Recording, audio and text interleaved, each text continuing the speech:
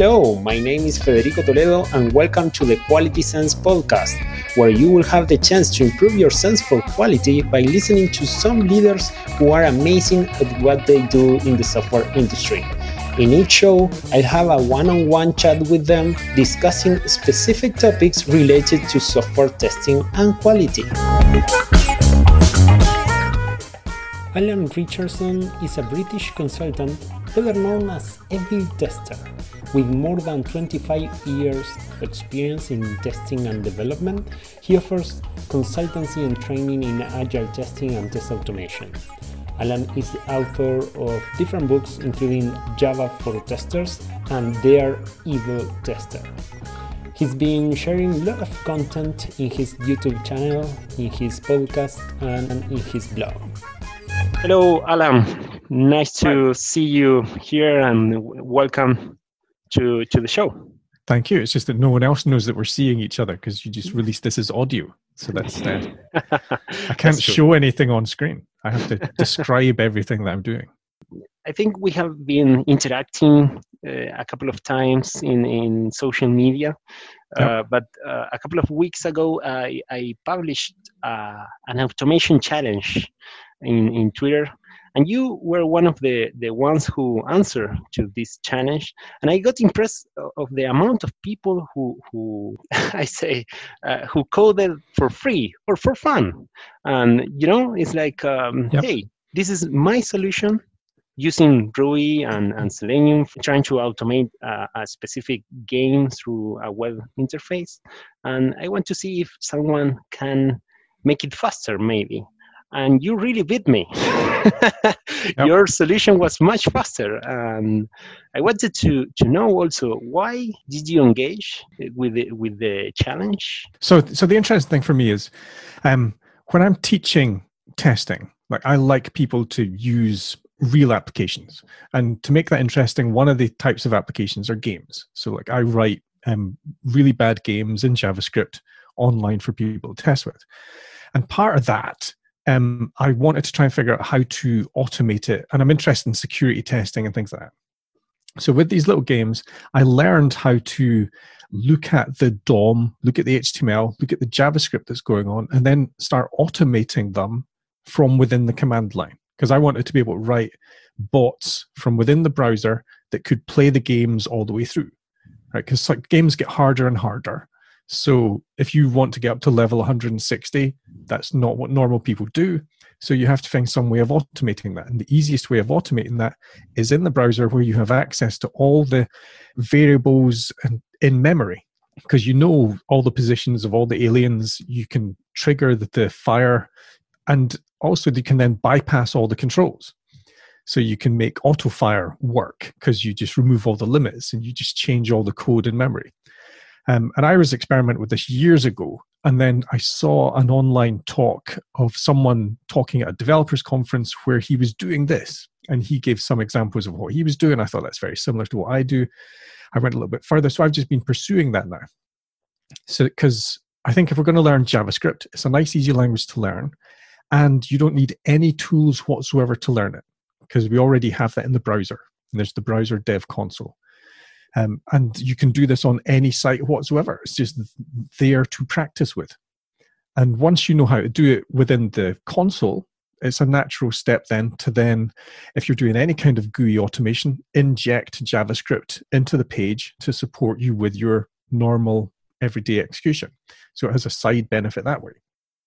And if you're not really doing automating, but you're more interested in interacting with it manually, you gain more technical knowledge of the application, and you no longer trust anything that the GUI presents to you because you know how easy it is to manipulate and change. So there's a massive amount of advantages and benefits on that. And the course that I put on Test Automation U explains a lot of the techniques and processes for doing that. Something that I think it's very related with programming is that it's a playful activity. So presenting things to do as a game or as a challenge, it's more engaging for people. And I got amazed with the response of many people trying to automate in a faster way and in a better way. I learned a lot from different solutions, and one, I didn't see anything similar to what you did. And I think what you just explained is the key. It's like not only using the recurrent playback tools as you typically do when you are starting with Selenium or some tool like this, but also getting more involved with the JavaScript, with the DOM, with all the technologies involved in the UI, right? And yeah, and for some people, that is an easy thing to do. And we always want a mix of people, because I say these things, then people get nervous that they have to understand everything. But I do that because I've always been interested in the technology that we're working with. So for me, that's a natural extension. And I've always been interested in games. And I wrote an interactive text adventure game. So there's an online text adventure game that I use for training that can have 50 or 100 people using that. And that's designed to help people use REST APIs, go into the DOM to see stuff that's hidden. I think as soon as you give people games, they're more likely to explore in more playful ways and not worry so much about the consequences. Right? If you give them an application, they stay very rigid, they're focused on requirements. With games, they're prepared to push the boundaries a bit more. I have another example of something I was discussing yesterday. We are preparing for our recruiting process. We have like a challenge to present to the people doing the process, and it's not the same to ask someone to automate, like access this e-commerce site, do a search, take all the titles of the elements that you find and save them in a CSV file or something like this, then asking them to steal the data of the database of this application. It's like it's the same thing what you are going to do, but you present the problem in a different way, which is more engaging. And also people think about it differently. I mean, one of the distinctions I make is the difference between tactical and strategic. Right. And if you give people the problem of here's an e-commerce site, we want to automate it, they're immediately going to think strategic, and they're going to think big tools to automate it long term to really impress everyone. If you talk about stealing stuff and scraping stuff, they instantly get tactical. And then they won't necessarily look for WebDriver. They might bring down JSoup. They might start processing the HTML directly. They might use curl. There's a whole bunch of more exploratory, tactical, tool-based solutions. But if you ask them to automate it as an e-commerce site, they're going to immediately get strategic and start thinking about program code, WebDriver, page objects, and all the abstraction layers. And it takes a little bit longer. But if you're trying to focus on an objective and you can give them the leeway in how to approach it, having the ability to do both is really important. That's one of the reasons why I do the JavaScript stuff as well, so that I can tactically come onto a site and automate it without all the infrastructure. There was another game that you solved. I'm not going to mention which one specifically in order to keep the secret, but it was amazing how, what you made me think about is like how critical thinking is really important also for automation. Because my challenge was, hey, let's try to solve this game. And your solution was, hey, the solution is embedded in the HTML in some JavaScript script code on the client side. Yep. So I don't need to automate the user interaction with the game in order to solve it. I have the solution here. But I didn't think about looking at the HTML or the JavaScript in order to understand how the game worked. I don't know. It's one of the advantages I have because I've been doing, I started as a programmer. I've been doing this for a long time, that I'm interested in how it works as well, because I want to make sure I'm automating from the right perspective. I want to make sure that I'm actually targeting the right things. Right, because a lot of time we don't understand the technology, so we test the wrong thing. I've seen teams come into a website, the little calendar drop-down controls, they start testing those, but those are the HTML5 built-in calendar controls. They're testing at the wrong level because they don't understand the technology. So I get in the habit of looking at the HTML, looking at the JavaScript, looking at all the web traffic that's coming through. It's all part of my initial investigative scoping procedure, the reconnaissance that I do on the site before I test it and automate it.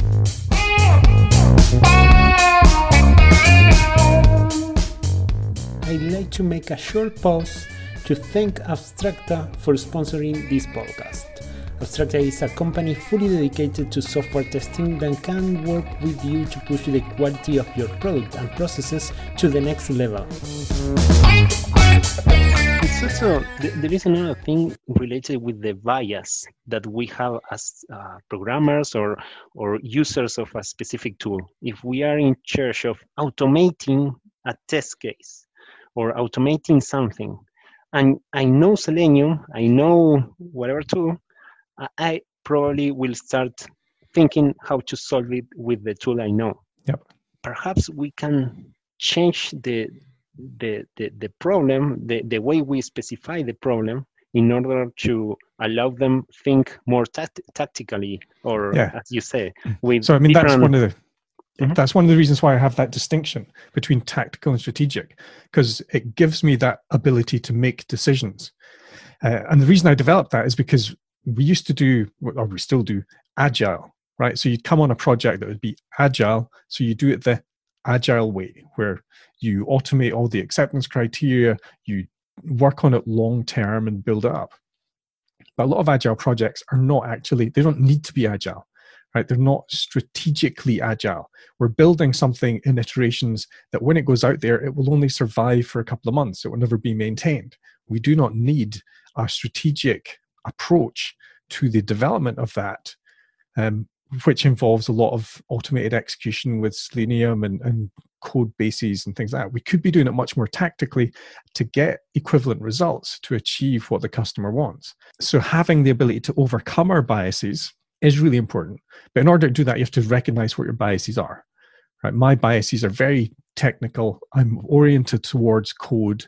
So I will look at those things on a first basis, which is handy because I get a lot of information there. But there's some times when that is not appropriate. Right? I shouldn't necessarily look at the code if I'm doing accessibility testing or usability testing. Right? So there's parts of the testing process that I don't get involved in as much, and because I like to try and harness what I'm good at. And that's why you build teams. You build teams where some people are biased towards one thing, some people are biased towards another. As you approach your project more strategically, you mitigate the risk that only one person can do that by sharing the knowledge and the skills. But on a tactical basis, if you can just harness people's biases, then you can be much more productive and really quickly. I totally liked this idea you mentioned of building a team with the different biases or the different skills that complement each other with different visions, because maybe one has more visibility on the business or the product and can help you, that you, if you are very focused on the code, maybe you need someone to say, hey, stop doing this and pay attention to what's important for the business, right? So having this combination of things, it's really important. I was thinking in another thing related to the bias, because when I think about let's automate this, typically most of the people, I would say, think automatically in the UI level. And maybe it's not the best solution. And maybe it's, everyone knows about the test pyramid and the API level tests are faster, easier to maintain, and maybe a combination of UI tests and API tests is a better solution for what you want to achieve. It depends on the context, but it completely depends. You want to be able to maximize the opportunities you have. So a lot of the time that people focus on GUI automation is simply because that's all they know how to do. Or some people focus on API and only know how to do API. So then people use that bias to justify that type of automated execution approach. Whereas the more that we span the territory, the more options we have. I mean, I was automating something last week that was all GUI-based WebDriver. Works fine on my machine. As soon as I put it on Travis in the cloud, it was failing. So I converted it all to use JSoup, which I mentioned earlier, to just hit the HTML, extract it, and do checks on the HTML code directly because it was all HTML based. But my initial bias was WebDriver because I was building it strategically and I knew how to use it long term. But as soon as I hit this environment constraint, that forced me to rethink whether I needed to use WebDriver at this point. and I converted it to something else. But you really want the flexibility of being able to handle these things, because sometimes it is really important to automate the GUI, because that's where the conditions, that's the only place that those conditions can be tested. And unfortunately, when you want to automate that level, very often the GUI needs a lot of support, because you can't just automate a tiny bit. Sometimes you have to automate the flows through in order to get to that part. So there's a lot of work sometimes involved in that. But if you know how to mix, then perhaps you can come into the GUI, grab a cookie, throw it onto the HTTP stack, feed through some calls, then jump back into the GUI by injecting the cookie again. But you need to understand the whole technology process in order to do that. I think there are many people paying attention nowadays on how to reduce costs in software testing or in the whole development process, right? But specifically thinking in software testing, many people talk about using automation as a way to reduce or optimize costs of software testing, right? Yep. But I have another question. How can we optimize or reduce the costs associated to software testing automation? Do you have any insights about that? So the easiest way, right, the instant way to do that is to not call it test automation, right, and spread the cost across the entire process. Because really what we're trying to do is we're trying to automate the assertions of particular conditions. Some of those relate to requirements, which span the entire software development process. And I tend not to use the phrase test automation, because I really want to get in people's heads that what we're doing is we're automating, which then frees you up from a particular role doing the particular automating. It frees you up from having to code it. You can use whatever tools are required. You can bring the team in. You have to start thinking about what are your objectives, because a lot of the time, unfortunately, teams themselves don't deal in money terms, right? A lot of teams don't have budgets, so they don't think in terms of money. What they have is time. So what they're really doing is spending time. So any return that they get is not going to be monetary based. It's going to be time based. And most of the time when we automate, it's to free us up to have time to do a different set of things that can add extra value. And if we don't automate well, then we don't get that return, because we have to spend a lot of time maintaining or fixing or guiding through, massaging through this whole automated execution. But it's rarely about money, and it's never about test automation. Right? It's always about automating to achieve certain goals. Some of those goals are related to testing, at which point it's automating within our testing process, but it can still be done as part of the entire software development process, because testing is simply part of a software development process. And the more that we think in those terms, the more teams will work together, will share skill sets. We will build things that are reviewed by the people who can review it, right? Because testers very often are not the best programmers in the world. So getting it reviewed by programmers should be a good thing to do. But sometimes programmers are not necessarily the best testers, so having them automate all the time may not achieve the abstraction layers that support testing to do ad hoc automation or to bolster their exploratory testing abilities. It all needs to work together as a whole. Yeah, and again, it's the team and with the different skills complementing each other that is the key for the success. I think so, and that's what I think we have to fight for. Working as a team all the time, getting away from that role-based focus and making sure everyone is trying to achieve a certain outcome. Yeah, collaboration. This was everything for today. I will publish the second part of the interview with Alan next week, so don't miss it. I hope your sense for quality got better after this conversation. Thank you so much for listening, and please subscribe to Quality Sense Podcast.